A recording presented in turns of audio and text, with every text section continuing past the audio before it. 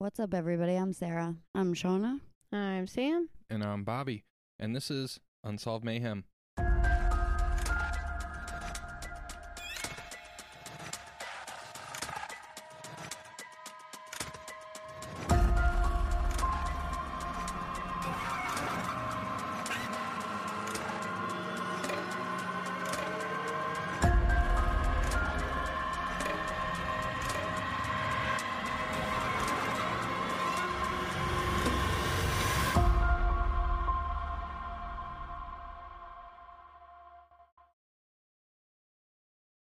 Welcome, everybody, to Unsolved Mayhem. Welcome to the new listeners, which is probably pretty much all of you.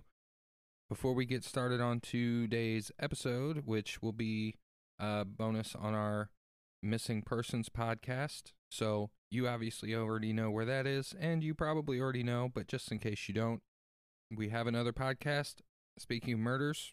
Make sure you're going and checking that out. If you want to see photos associated with today's episode, you can find those on our socials that are linked in the show and episode descriptions. We have Instagram and Facebook. If there's a case that you want to hear on the show, send that over to our email, unsolvedmayhem@gmail.com. Don't forget to leave us 5 stars and leave a comment, leave a review, share it with your friends, your family, whoever. And if you would like to support the show, also in the show notes and episode description is a link for our Patreon where you can do that. And you're also getting bonus episodes every other Saturday, so it's not like you're helping us out for nothing. You get something out of it too, and you'll get a shout out on the show. So all that stuff said, Sarah is going to be telling us our unsolved case today, our unsolved mystery about the mayhem. So what are we talking about today? Or who? Where? It's 3 who's. 3 who's. Okay, so one of these girls was requested by Paula. Shout out to Paula. Thank you for the request, the suggestion. We appreciate it.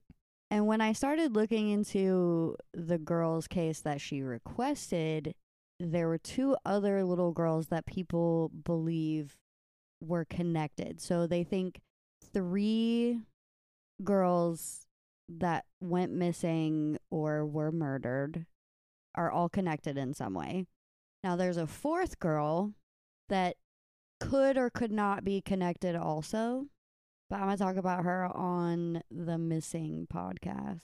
Okay. On my next Missing. Because to me, she didn't really seem as linked as these 3, but there are some similarities. Alrighty. The first girl we're going to talk about, her name is Teresa Dean. She was born September 20th, 1987 in Macon, Georgia. She was described as being a very sweet little girl, like everyone's friend. Like she didn't know an enemy. At the time this took place, she was 11 years old. It was on August 15th, 1999. She told her mom she was going to a friend's house to look at some puppies. Her mom, Dorothy, told the Macon Telegraph later, she said, "Bye, Mama, I'll see you later," and then she left. Teresa never made it to her friend's house that day. She was last seen walking down Lawrence Street near her family's mobile home at around 8 p.m. An extensive search brought no clues to where she may have gone. And nothing happened with her case until October of 2000 when Dorothy's live-in boyfriend at the time, his name was Cody Landers, was indicted on 6 counts of child molestation involving 2 children. The fuck? He took a polygraph test voluntarily about Teresa's disappearance and he failed. Cody tried to blame it on the person that administered the test. But then he called himself a suspect, but police never named him as one. He went to prison regardless on the child molestation charges, but never faced any charges when it came to Teresa because there was no proof that he had anything to do with it. Yeah, but I mean, let's be real for a moment. Like, bruh was molesting kids, and the kid that he was around the most just circumstantially went fucking missing. Yeah. I don't buy that he's not in some way involved in that. In her case, several people were interviewed and given polygraph tests, but nothing came from that, and no one saw anything suspicious that day when she disappeared. Police searched in a 5-mile radius around the area she lived, and the Georgia FBI helped the Twiggs County Sheriff's Office search ground, air, and nearby bodies of water. Throughout the years, police have gotten no closer to figuring out what happened to Teresa. Now, that's her story. That's it. That's all the information there is about her story. The things you need to take away from her story are that she was 11 and she lived in a mobile home park. And it happened in 1999. So the next girl, which is the one that was requested, her name is Shannon Nicole Polk. When it was researching her case that led me to this like big Right. what the hell is going on here kind of thing. Right. Shannon was also 11. She lived with her mom, Marie, and her older sister, Lisa, in the Candlestick Mobile Home Park in Prattville, Alabama. Now, what was the mobile home park from the first girl? Remind me. It was in Macon, Georgia. Okay, so different Trailer park. trailer park. Different state. Okay. So Shannon knew almost all the kids in the neighborhood and also their parents. She was known to like go help out elderly neighbors with things that they were having trouble doing. Like she was a very helpful, Very friendly, Like cleaning their reliable house little and girl. stuff? Yeah. Or helping them with yard work or whatever. On August 16th, 2001, so remember, Teresa went missing on August 15th, 1999. So it's almost 2 years to the day. Exactly. Marie left for work, and Lisa was supposed to watch Shannon while her mom was working. When Marie left, both girls were still asleep. Some reports said that Shannon was only supposed to leave the house that day to go to a neighbor's and pick up a baby walker that her mom let one of the neighbors borrow. Like a stroller? Like, No, you know, like- like you put the baby in and it can walk Oh. like a I walker. know what you're talking about. It's got the little cloth seat in the middle of it. Yes. And it's got the round base at the bottom with the wheels on it, and sometimes they'll like have a tray in the front. Yeah. Mhm. Okay, I know what you're talking about. I Yeah. had one of those. Those things are badass. Samantha had one too. She rolled it down the stairs. Oh shit. Sure did. It's her Glad you're okay. emotional damage. That was the only reason she was supposed to leave the house that day. She wasn't supposed to just go run the neighborhood like she normally did. When Lisa woke up that morning, Shannon was already gone. She didn't think anything of this, though, because Shannon often went out to play with the other kids in the mobile home park. And she, I guess, didn't know that she wasn't allowed to do that day. When Marie returned from work, Shannon was still not home. When she was still not home by dinner, her mom started to freak out because it was not like her to be late for dinner.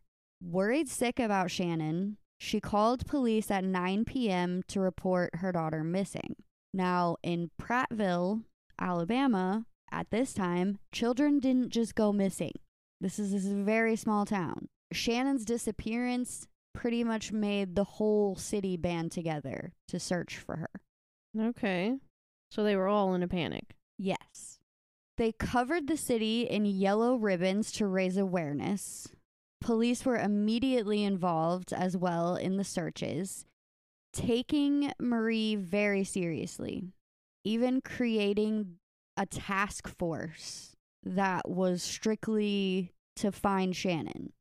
No, I'm glad to Okay, hear Alabama. I'm glad to hear that they're taking it that seriously. Yes. Like, there's a lot of missing cases that I wish they would take it this fucking seriously. Yeah, me too. Wait, is this the Alabama case or is this the Georgia? This is Alabama. Oh, okay. Yeah. School was supposed to start in 4 days, from when she went missing. And Shannon was like super excited because she was going to be starting middle school. And no one believed that she would just leave on her own.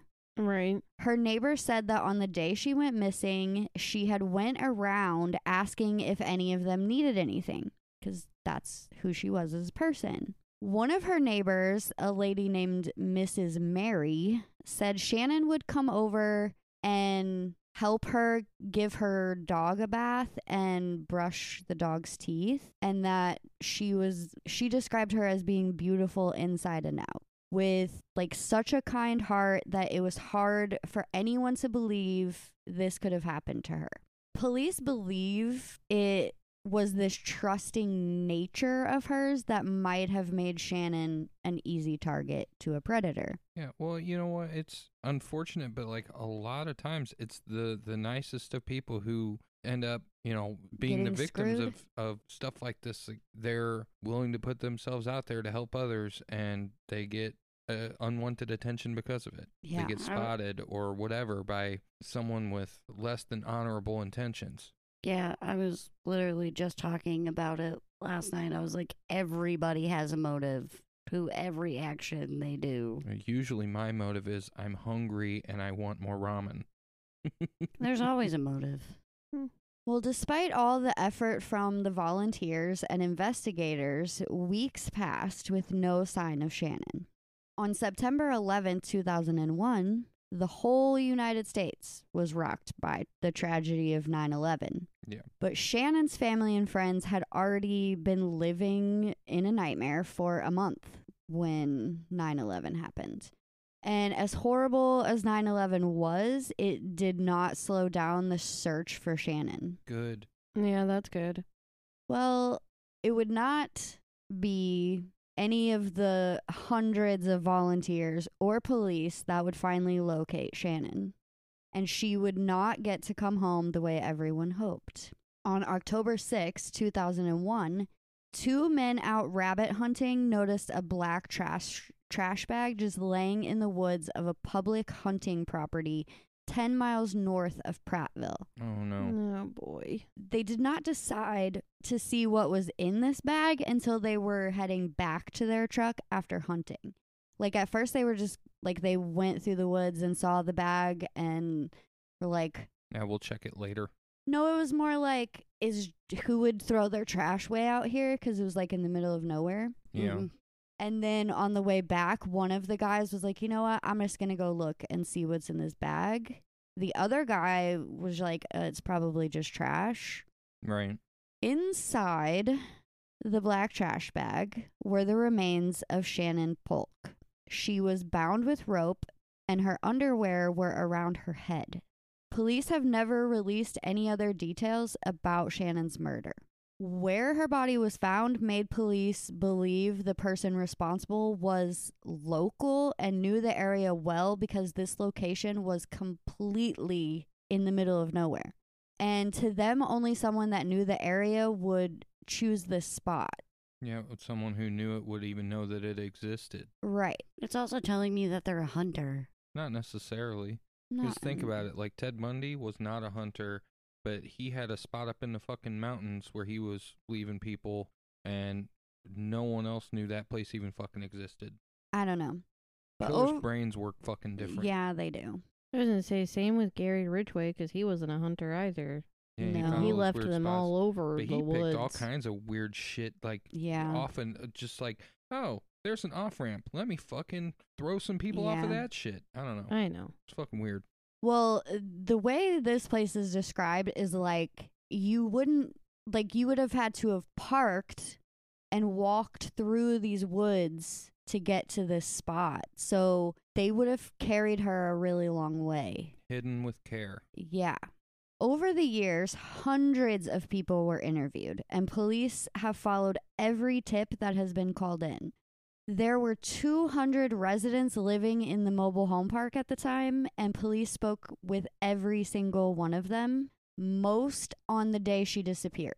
And not a single one of them came up as, like, suspect in any way. Well, a big problem with this case is police have too many suspects, Oh, fuck. but they can't tie any of them to Shannon's murder. And now I'm going to tell you about a few of them. The first was a guy everyone just referred to as the Halloween Man because he decorated the outside of his trailer every year for Halloween. But he was not home on August 16th. One house over from Shannon's was where a police officer lived, and Shannon went to his house that morning to ask if his kids could play. He told her no, so according to him, she left. Okay? No one can verify where Shannon was from noon to 1:15. But we do know that the police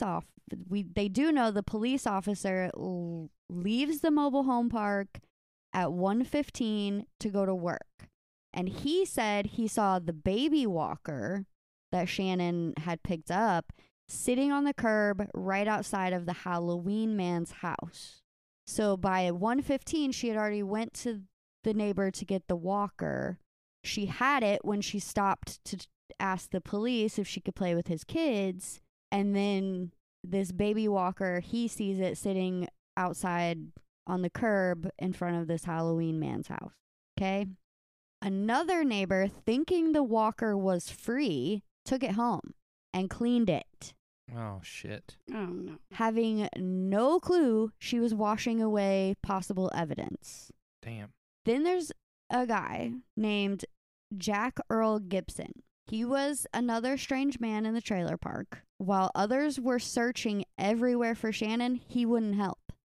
He did allow police to look inside his trailer, and when asked if he had seen her, his response was, "Haven't seen her. She is probably just out getting candy." That's a weird response. And then the next day, when they talked to him again, he said she was probably just at someone's house. Okay. I just want to throw this in there. I get a super bad vibe off of this guy for a couple of reasons. One, full name sounds like the only way that people address this guy. Well, yeah, he has like that serial killer name vibe. Yeah, well, Jack is shorthand for John. It's the, like Bob is for Robert or, whatever. Jack is usually used in lieu of John. So his name, either way, is Jack Earl Gibson or John Earl Gibson, which totally fucking gives you that vibe. And then It does give you that- the vibe. Beyond that, we've talked about enough serial killers that we know their excuses are generally very basic shit where it's like, I don't know, shit's weird. We discussed this. Yeah. When you're like, hey, did you kill that person? No. Well, do you know anything about when they went missing? No, but shit's weird, man. I don't know what to tell you. They probably And went that to get some sounds like candy. that kind of fucking answer. Like, I don't know, she is probably in the trailer park somewhere because she lives here. Yeah. Where it's just very basic, like, thank you, Captain fucking Obvious. Give me something that'll actually fucking help. Oh, well, your vibes are going to get even worse about him. Yeah, 'cause Okay. it's My like a thing very nonchalant, casual answer. My He thing might is, have just said shit be weird, man. Yeah. my thing is with that whole situation is why give a place that she, like, what she could possibly be doing instead? That's what I'm saying. Yeah. Like, Why? Why would- I he haven't would just seen her. say, Sorry. no, I haven't no, seen I her. haven't seen her. Why did you have to say specifically She's she's probably, out getting candy? Yeah. Yeah, that shit bothers me. Well, he was known in the mobile home park as the root beer man because he would try to lure kids to his house with root beer and candy. Ah, the candy. On August 19th, 2001, so what is that, 3 days after she went missing? He was arrested on 4 counts of possession of child pornography and 40 counts of possession of obscene material containing persons under the age of 17. And they didn't immediately like charge him with her. No, because they couldn't find anything to tie him to her.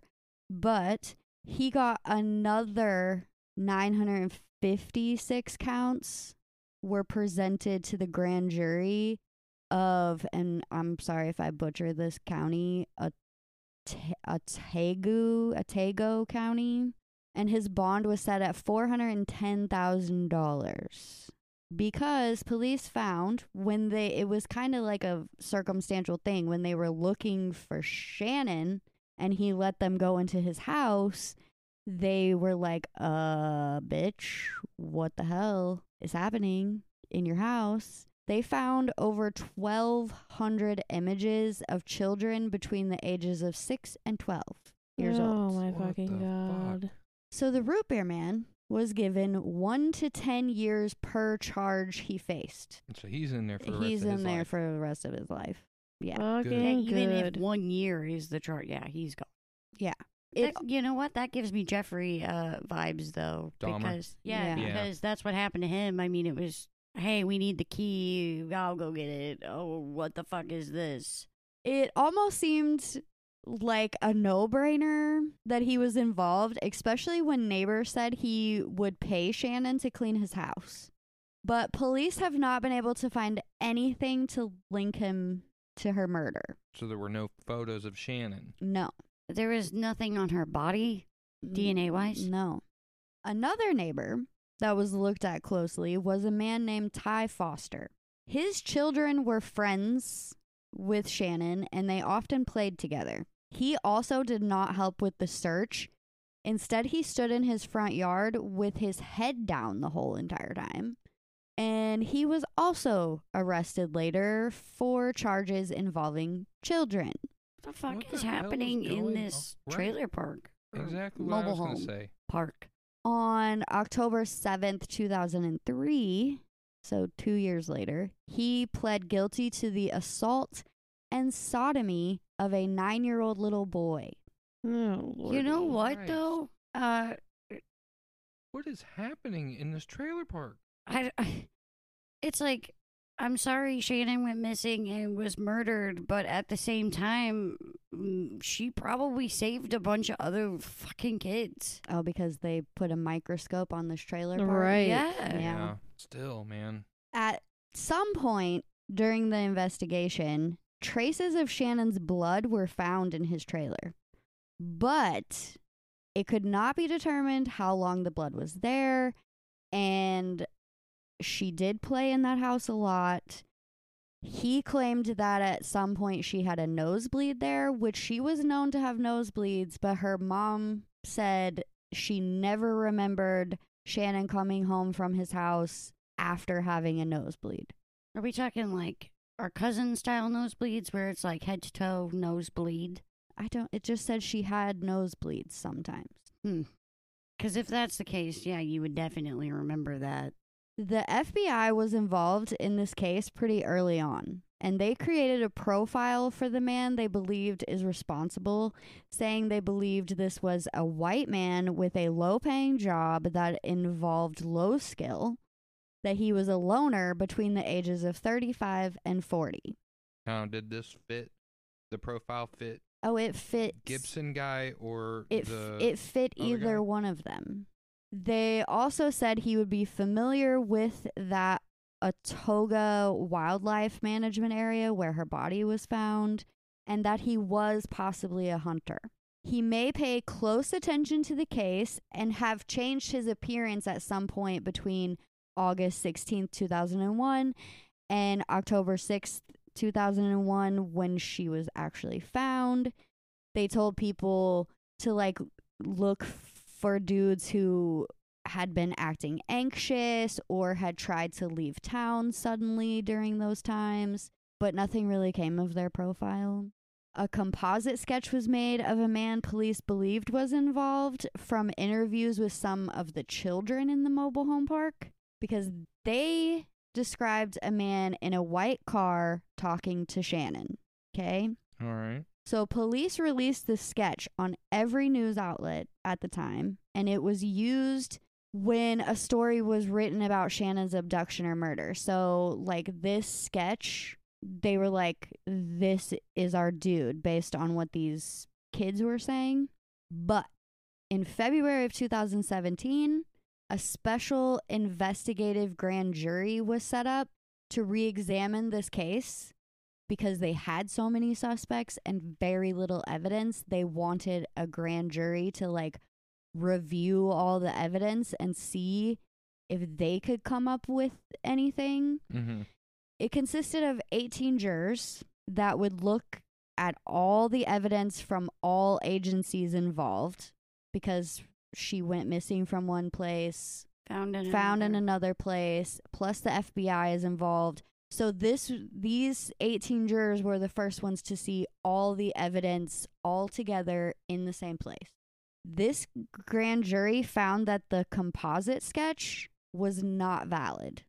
When they interviewed the kids who were no longer kids, because this was in 2017, they said that they made up the story about Shannon, but not because they were trying to be malicious. They really believed that they were trying to help the police. Like, they just wanted to be involved and help in some way. So this composite sketch that had been going out everywhere since 2011 was like null and void. Guy didn't even exist. Oh, man. That's a shame. Yeah, that's super unfortunate. Yeah. After a year of going over the case, the grand jury asked for an extension and has yet to give any more findings in this case. And that was in 2017, because they're also pretty stumped by it. It was a blow to the investigation that the composite sketch was not valid, but it also gave police hope that now maybe someone would come forward that knows something. But they were like, okay, well, this sketch doesn't look like this person, so maybe it's really not them.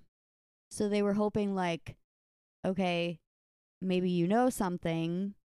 Now you'll come forward that you know this sketch is bogus. Shannon's family has never given up hope that her killer will be brought to justice. Marie and Lisa moved away from the mobile home park shortly after Shannon's murder. I don't blame them. They said it was too hard to live there without her. Yeah. It's understandable. Right? Mhm. So I have phone numbers that you can call if you know anything about Teresa's case or Shannon's case, that I feel like it would just be easier if we put them in the episode description. Well, where's the third who? Oh, I'm telling you about the third who right now. Oh, okay. We're going to talk about the third girl. Her name was Heaven Lachey Ross, and she went by the name of Shay. All right. She was also 11 years old. She had just started middle school in Northport, Alabama. So this one is also in Alabama, at Collins Riverside Middle School. She lived in the Willowbrook trailer park with her mom, stepdad, and older sister. On Tuesday, August 19th, 2003, so it's literally August 15th, 16th, and now the 19th. And each was 2 a 2-year years. gap. 2-year gap. She left for school at 6:55 a.m. and walked the 50 yards to her bus stop. Her 13-year-old sister, Alex, had left the house a couple minutes before her, and while they were like on their way to this bus stop, a horrible storm like came in like super fast and started pouring the rain on them. Well, Shay's stepdad, Kevin, decided to go pick up the girls from the bus stop and just drive them to school, because he said Shay was like deathly afraid of storms and he didn't want her to have to stand out there and be freaking out. So he stepped outside in the driveway and started yelling in the direction of the bus stop for the two girls, but only Alex answered back. There was no sign of Shay. Kevin went back inside thinking maybe she snuck back inside somehow because of the storm. Like, it scared her so bad that she just ran back in the house. But she was not in there. And he panicked and ran to her mother, Beth, to tell her what was going on. Fearing the worst, Beth called police. She knew her daughter, and she wasn't the type of kid that would just skip school. But of course, police were not very concerned at first. She was not as lucky as Shannon. And even though Shay was only 11, they did not believe anything bad happened to her. Police told Beth that Shay was probably just somewhere hanging out with friends and would come home when school let out. Beth insisted that her daughter would never do that. Especially if she's scared of thunderstorms and it's storming. It's literally out. 6:55 in the morning. Right. She was walking to the bus stop. And her sister was already there. Her sister had left the house a couple minutes before her to head towards the bus stop. So her sister, yes, was walking ahead of her. They didn't leave at the exact same time. Gotcha. Okay. So it was basically Trailer, Shay, Alex in Distant Lake. Yeah. She was told that since no one witnessed her being forced into a car or anything, they could not issue an Amber Alert or file a missing persons report, but they would come to the mobile home park and go door to door to see if any of the neighbors had saw anything. Because no one witnessed her abduction. It never happened. It never happened. 3 witnesses recalled seeing her walking to the bus stop that morning, but none of them saw anything unusual. Another kid walking to the bus saw her come out of her house.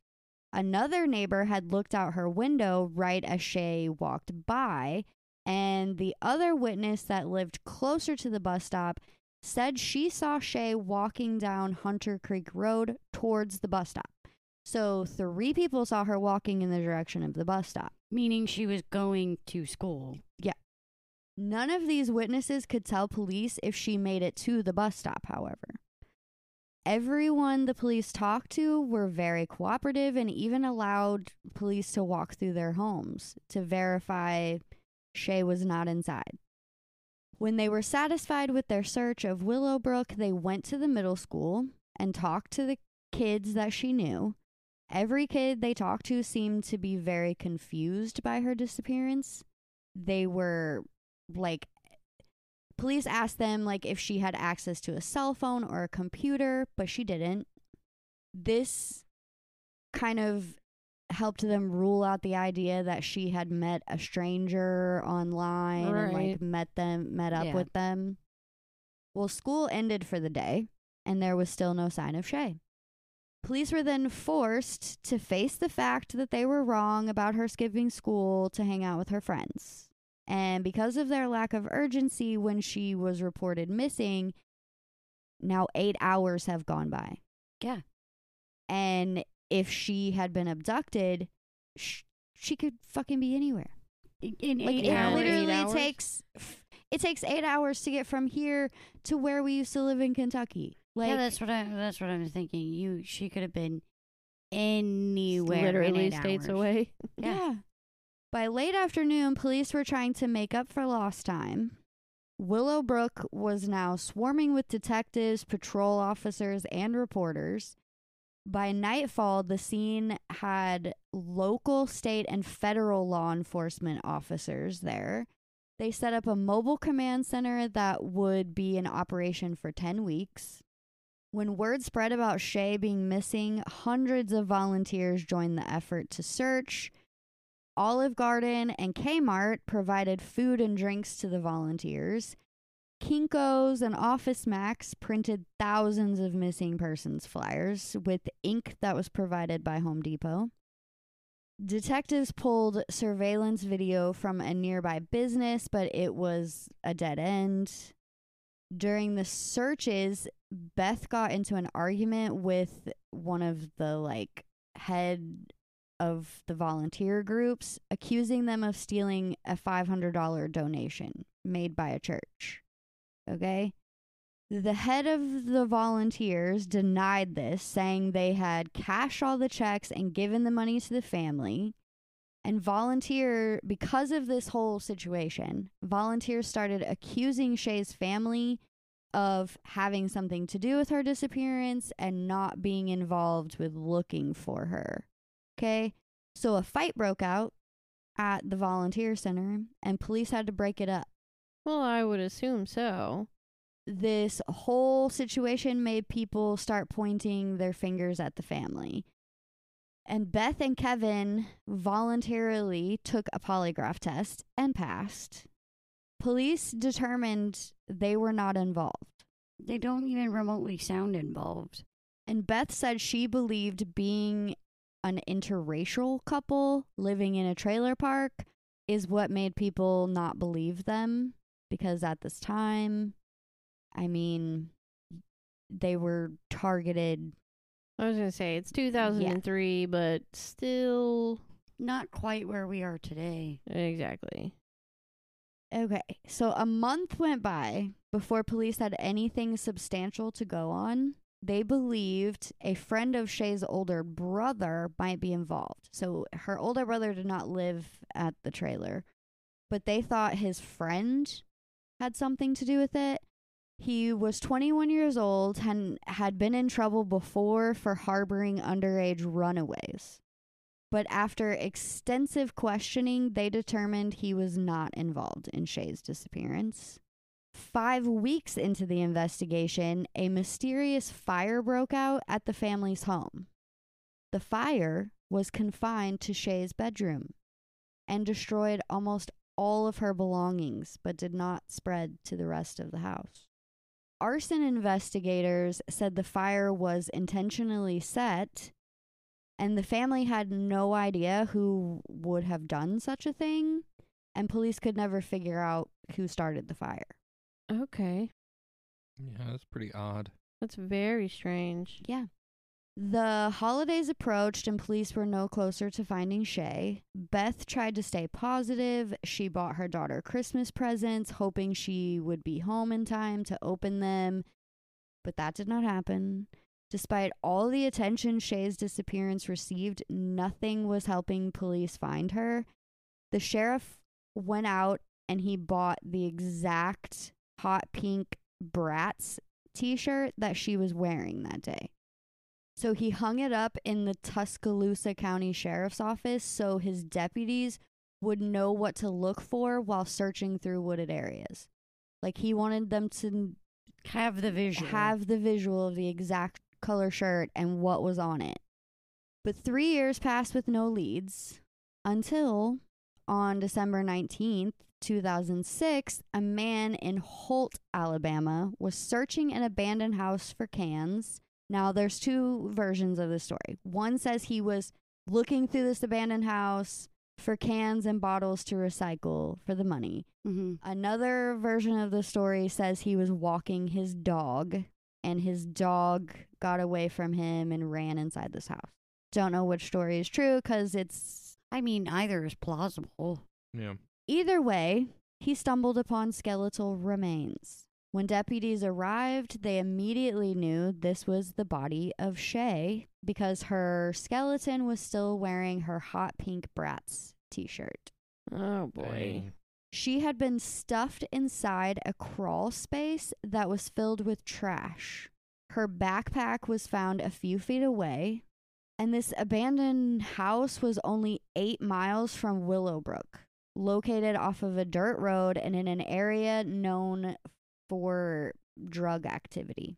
Because of the house's location, detectives believed the person that put her body there was a local.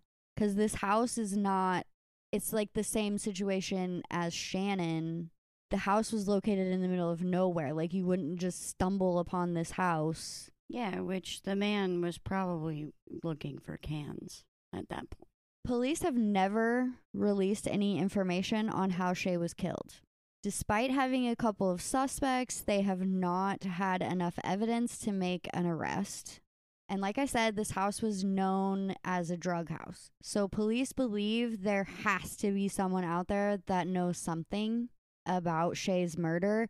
Mm-hmm. But maybe they're afraid to come forward because of activities that were taking place inside said house. That's why you offer full immunity to that. And the family just wants, they want closure. They want to know what happened to their daughter. Like, Yeah. she's 8 miles away Yeah. in a crawl space of an abandoned house. It's strange.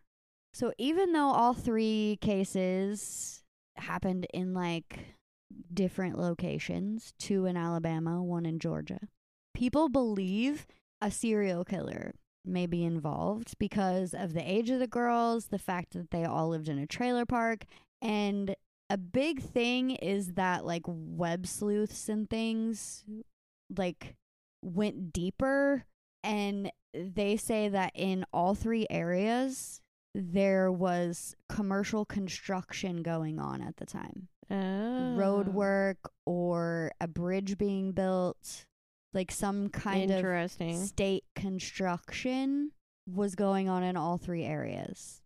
So some people point to like a construction worker that traveled to different states. Right. And even police have explored this idea, but they haven't Come up with anything for it.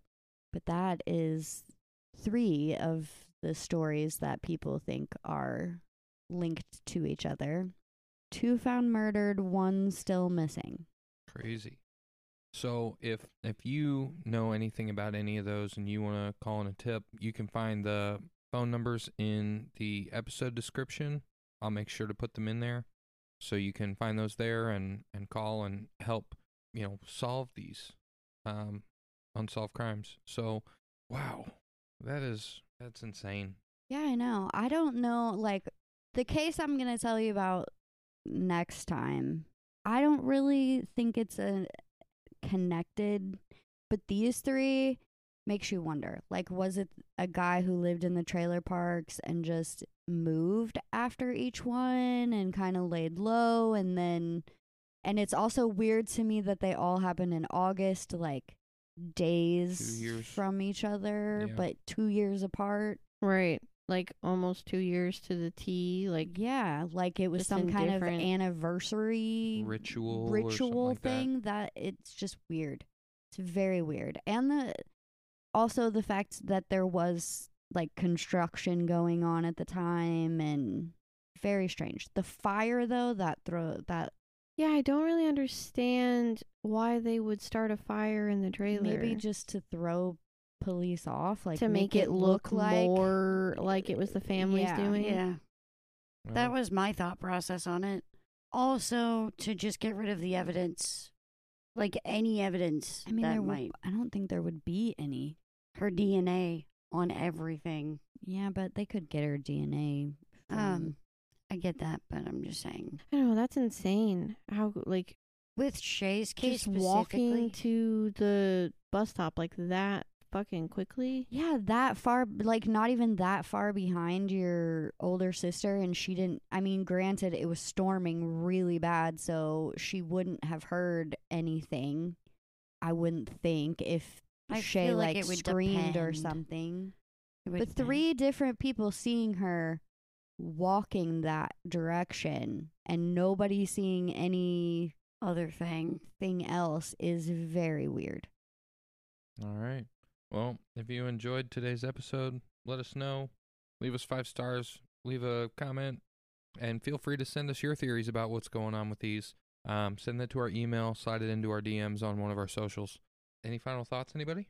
In Shay's case with the police, sorry doesn't always fix things. Because that's No. basically how they treated that situation. Like, sorry we waited 8 hours. Here we go. We'll really get into it now. Yeah.